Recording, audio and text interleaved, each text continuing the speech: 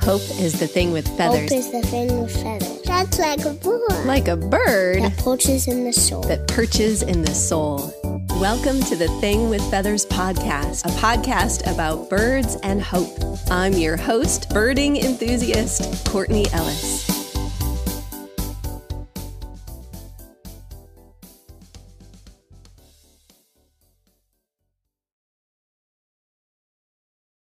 Welcome back to the Thing with Feathers podcast. I'm your host, Courtney Ellis. Today with us, we have Dave Conrads. Dave is a pastor of Genesis Church. He lives in Iowa, and he is the director of the UI Wild department in the University of Iowa's College of Education. This is exciting. Tell me about your love for hawks and raptors. We're really focused on research and education.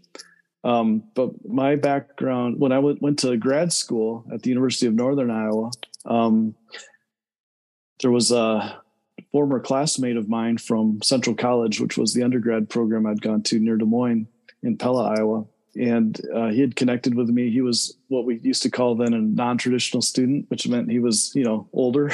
and he connected with me in my first year of grad school, my first fall, actually first summer. And he said, "Hey, I got some money from the state to trap and ban migrating hawks on the Mississippi River.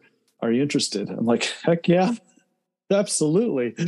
And so that was my introduction to working with birds of prey. And then when I was looking for a thesis topic, the state ecologist at the time from Des Moines came up. He was friends with my advisor and had a list of projects that he thought I might be interested in. And the first one was on the nesting ecology of Cooper's hawks in Iowa. And we never even talked about the other projects. That was it. So I really jumped in with that, did a ton of work on that, ended up, it's really a long and complicated story, but that's how I got into birds of prey. And then I took every little side job I could, from peregrine falcon reintroduction projects at Mayo Clinic in Rochester, Minnesota, and then in Cedar Rapids, to looking at the effects of pesticides on great horned owls in southern Iowa. I mean, every little project I could do with birds of prey, I kind of jumped in, and that set me up for the job with the Raptor Center at the university. How are the raptors doing in Iowa? Is it an upward trajectory? Are you hopeful? Yeah, it's interesting that you'd ask that, because obviously with bald eagles, which were extirpated, for those who don't know what extirpated is, it means locally extinct. So in Iowa, they had been extirpated after the DDT era. And then the first nest in Iowa, as the population began recovering, was I believe in the late 70s. And I heard recently, and I think this is true, that now all 99 counties of Iowa, which is a very rural place, have active bald eagle nests. So there's certain raptors that are, the trajectory is great. Red-shouldered hawks, which are state endangered. I'm seeing and hearing more and more reports of red shoulders, so it looks like their numbers are rebounding. But then you have others that are really habitat dependent. I mean, they all are habitat dependent, but for Iowa, which was this amazing prairie state, prior to European settlement, it's now the most altered landscape in all of the United States of America, because the prairie now is fertile, and so it was all plowed under, and even marginal areas were drained, so the marshes were gone, the wetlands are gone, and so it's a really sad state of affairs. So you have, especially like northern harriers or short-eared owls, which are ground nesters in the prairie or marshlands.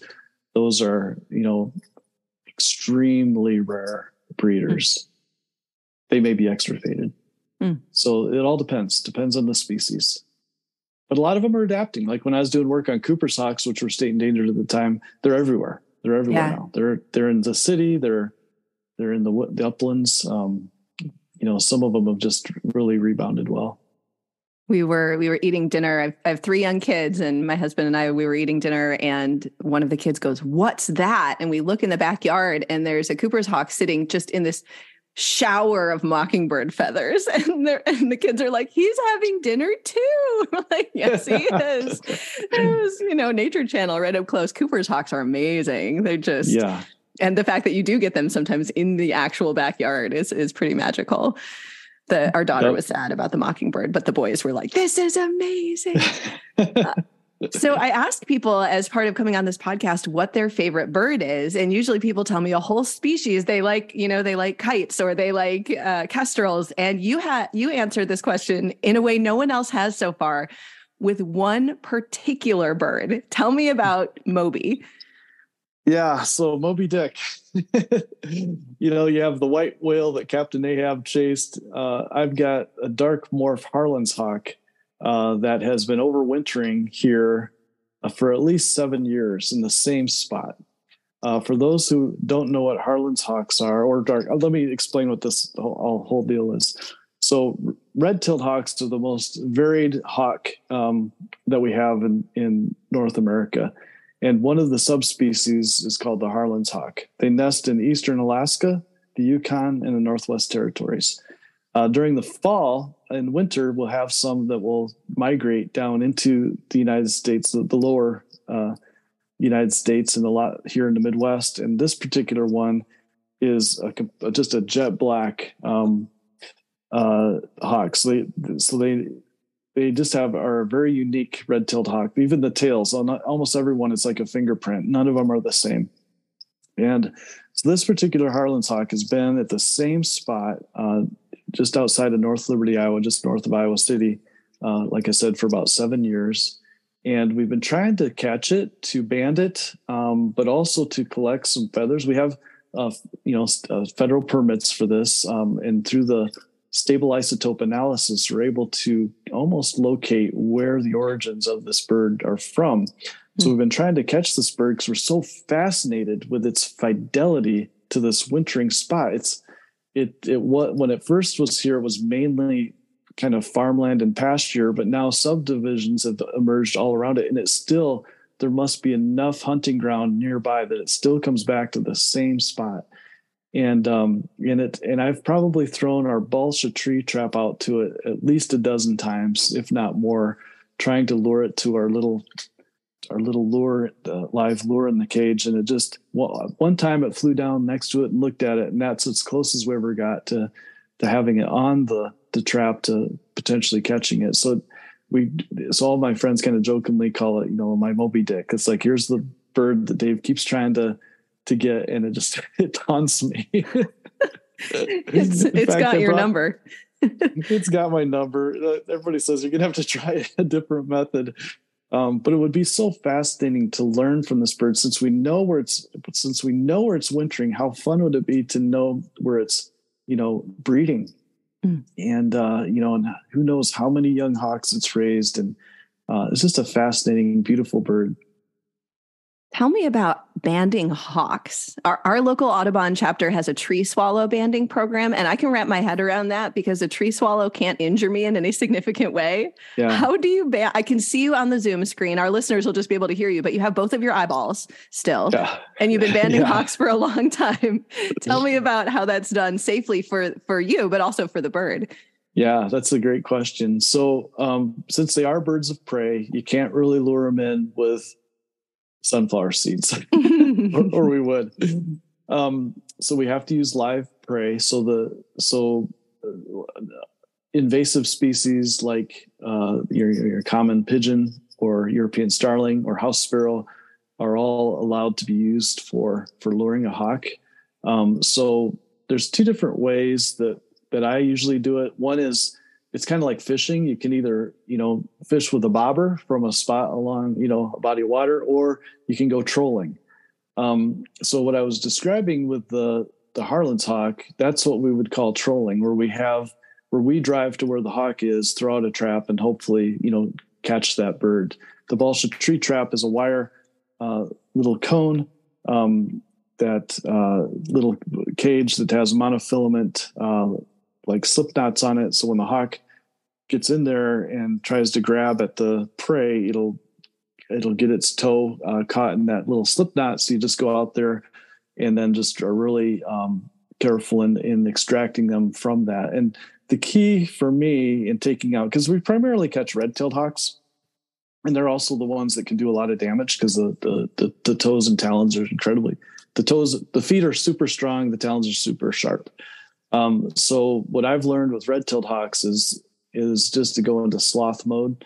The slower you move, the bird will oftentimes not even react. I can grab its legs and it won't even do much of a struggle. When I, now that's not always the case, but that's usually the case most of the time. So getting hold of the legs so that you won't get footed, because I'm not worried about getting bit by a hawk. I'm worried about getting footed, because once you get footed, once they grab you with their feet and they got their talons in you, you're not going to be strong enough to extract those talons with yourself. So, and that happened to me last fall. Actually, it's the worst footing I've gotten since about 30 years ago. So I called it my 30-year tetanus or my 30-year vaccination to remind myself, move slower. But they can do a lot of damage. And you just have to be super slow and careful and methodical. And How does your faith and your work as a pastor influence your birding and vice versa? Yeah. Well, it's interesting you'd ask that, because the one thing I didn't talk about with banding is the other method is sitting, sitting in a blind, kind of like, a fisherman sitting with a bobber. And this was the first time that I began to put those pieces together. So I was at a blind with mist nets, which are tall nets that the birds that are pretty much invisible to the birds. And then you have the lure on the other side of the net. So they're migrating from the north. Your lure bird is on the south side of the net. The hawk dives in, hits the net, gets entangled.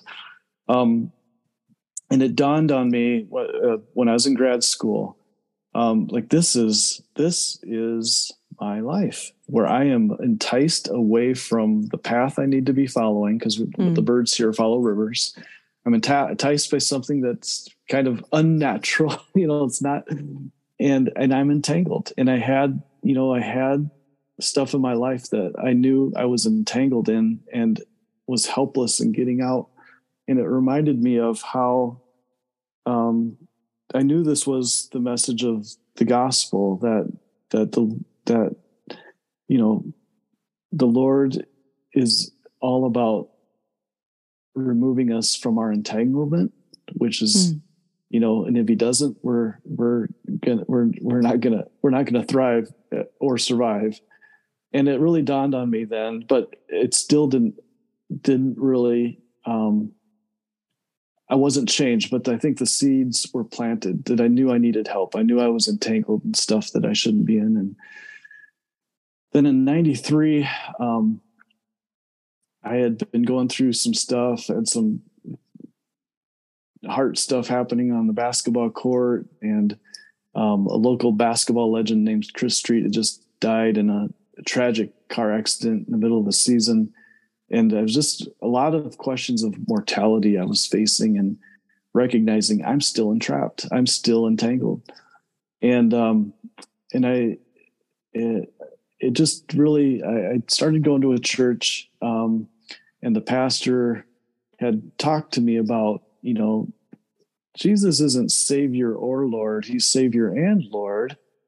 And I grew up in a Christian home, and I would say I believed, but I lived like an atheist. I just lived as if there was no God, and I had no, I was about just going my own way. And I knew that was getting me in places I shouldn't be. And it certainly wasn't a thriving life. And I remember really getting hit on one Sunday thinking about Jesus as Lord. And I certainly am not following him as Lord. And I went home and I just fell on my face before God. And I want to follow Jesus, but I can't. And I didn't hear any audible voice, but it was clearly a sense from the Lord, you're right. You can't. You finally get it. There's no possible way. You need really the power of God, which we as Christians call the Holy Spirit, to empower you to live the life that God has made us to live.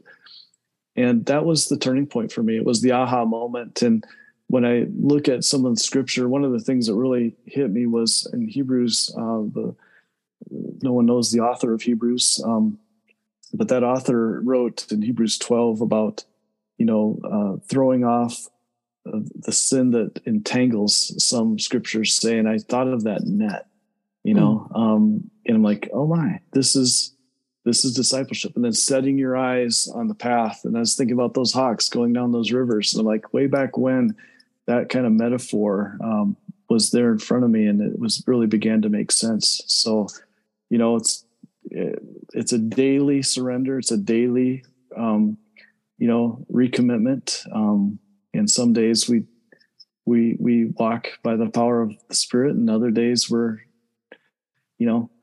struggling with doing it our own way. I mean, that's just the common experience, but that's kind of maybe how birding and my experience, especially with hawk trapping, reminded me of my own plight and my own need to fix my eyes on Jesus, as it says in that Hebrews 12:2, and follow him.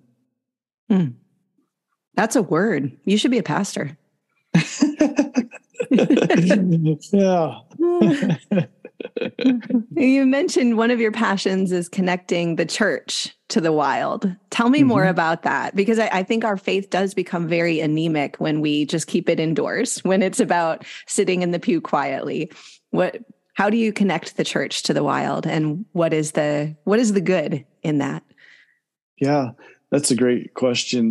When I was in seminary, one of the things, my first year, I took biblical Hebrew, and we began reading right away. And it really, for those, you look at Hebrew and you're like, oh, that looks impossible. But once you learn it, you realize actually, especially the narrative of Hebrew, it's verb, subject, object, verb, subject, object. It's actually not too hard to translate. But one thing that really hit me was in Genesis 2:15, where you have the narrative of Adam, who's formed out of the Adamah, so we call it Adam, but Adamah is the ground. So there's a lot of wordplay going on there. And then where the Lord Yahweh, the God of Israel, plants him in Eden and says to Avad Vashamer it, to serve and protect it, which we see in our University of Iowa police cars. I'm like, that is a Hebrew phrase right there, and they don't know it. But when we think about the role of the church and really the love of God for the cosmos, John 3:16, for God so loved the cosmos. People don't read it that way when they read world, but he loves his entire creation. A big part of our role is to avad vashamer, to serve and protect. And so conservation should play a huge role, in the church's mission.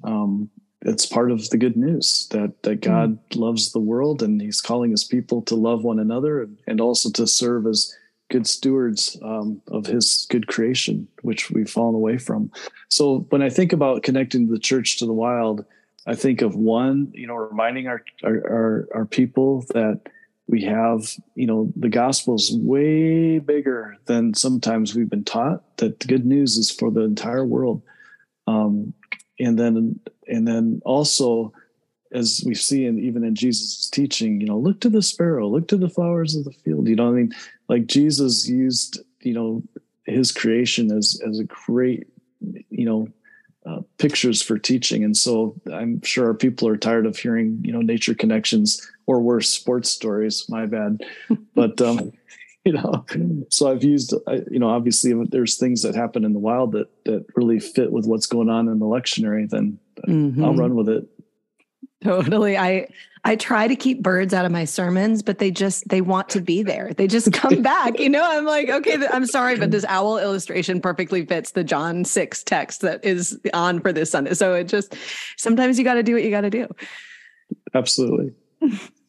So I love that connection with Genesis 2 and the importance of connecting the church to the natural world, not just for the sake of the world, but also for the sake of the church. I think our faith is deepened and broadened, and we have a deeper connection with just the wonder of who God is when we're outdoors and in nature. And the beautiful thing about birds is you can trap them, you can bait them, you can try to ban them, but they are a little bit like the Holy Spirit. They're going to go where they want to go, and they don't care about your hypothesis. And there's just such a gift in that. And every bird you see and every bird you witness and every bird you experience is a gift. Absolutely. It keeps me going back, Dave. It just keeps me going back. It's all about the birds.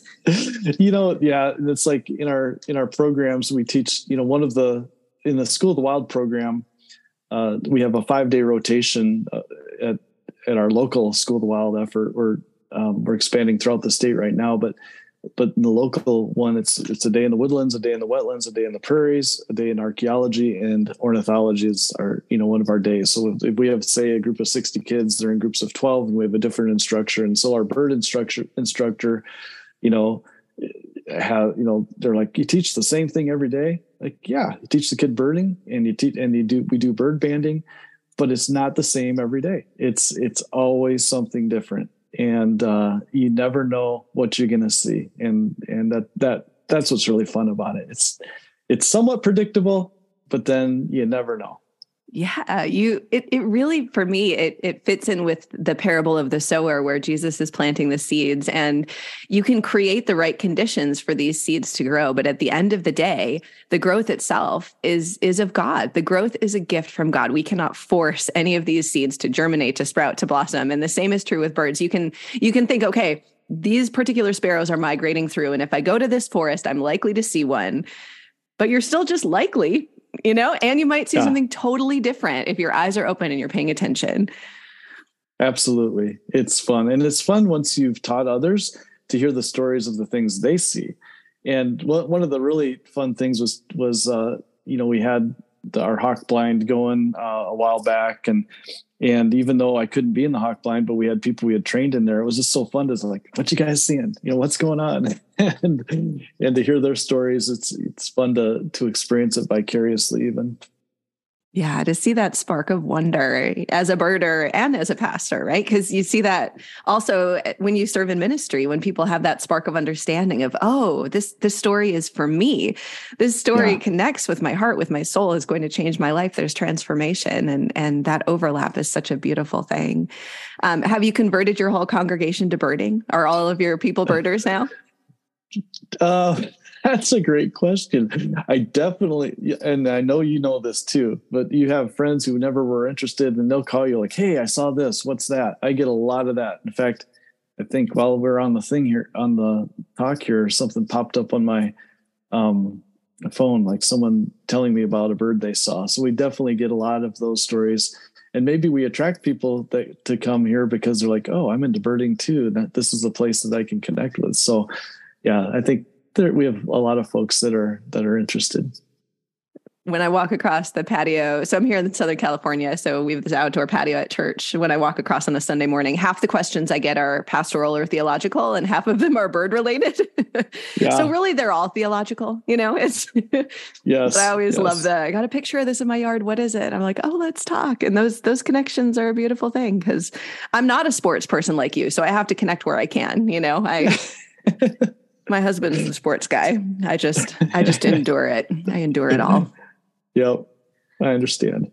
Well, Dave, what would you say to someone who is new to birding and wants to get started, wants to learn more about hawks? Where should they start?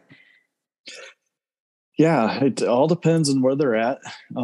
Here, if we're talking about hawks, it's amazing the numbers of hawks that are seen at some of our big migration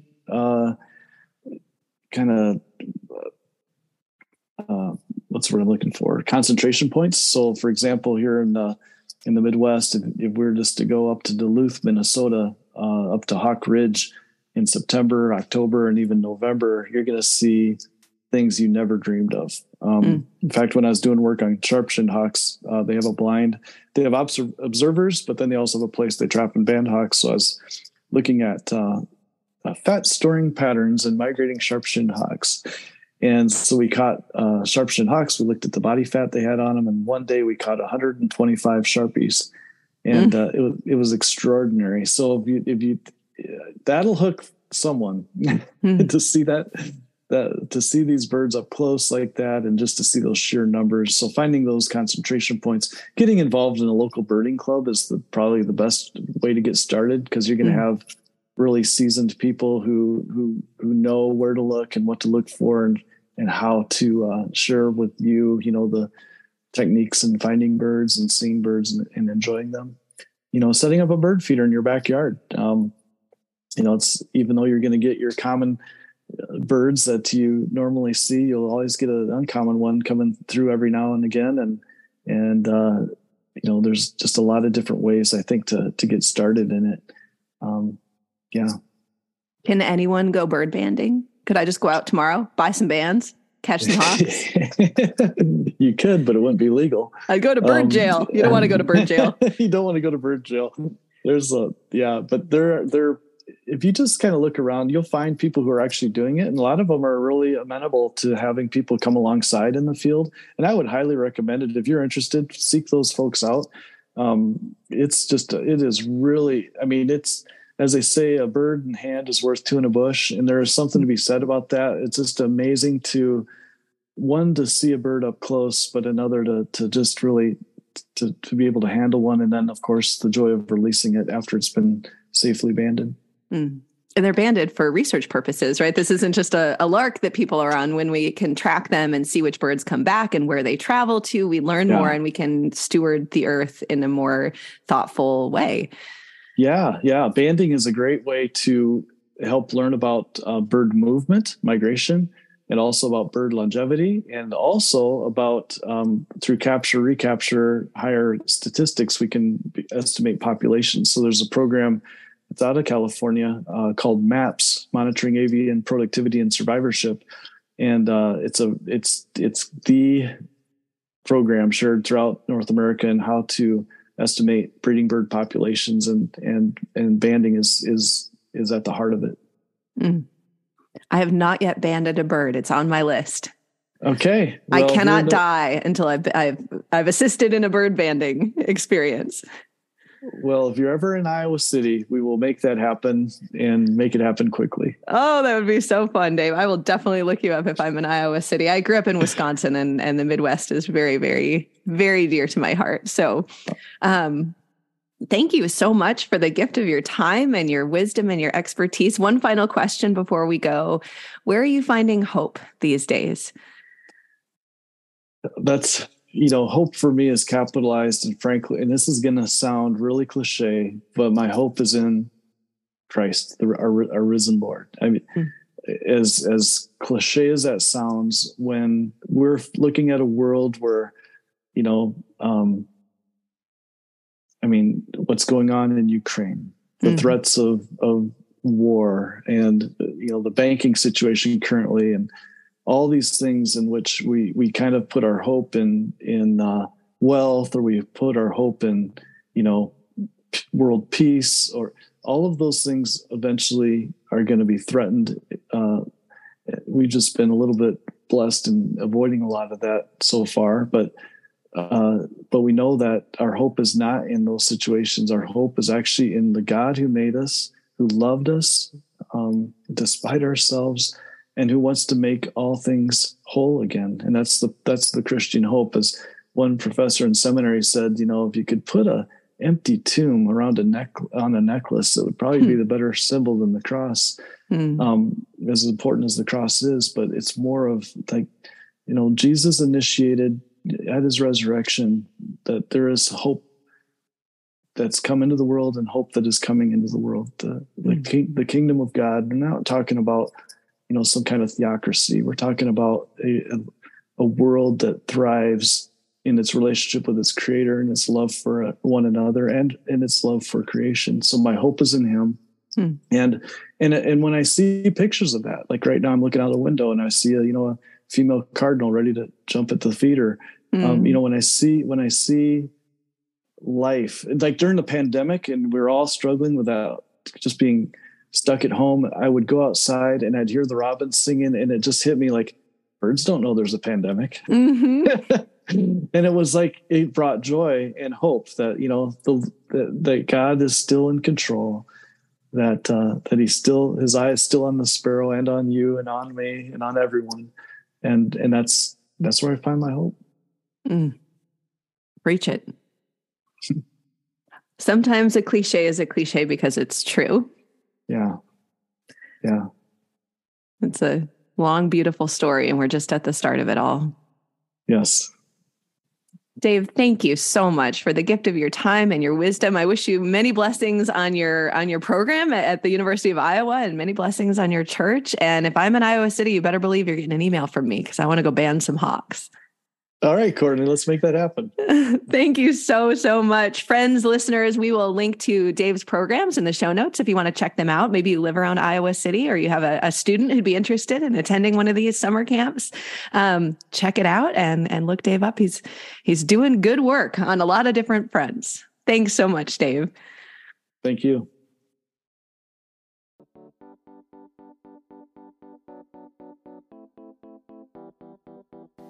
The Thing with Feathers is produced by me, Courtney Ellis. Many thanks to Del Belcher for the music, to Todd Peterson for the name inspiration, and to Emily Dickinson for the beautiful poem and for being in the public domain. Until next time, my friends, keep looking up.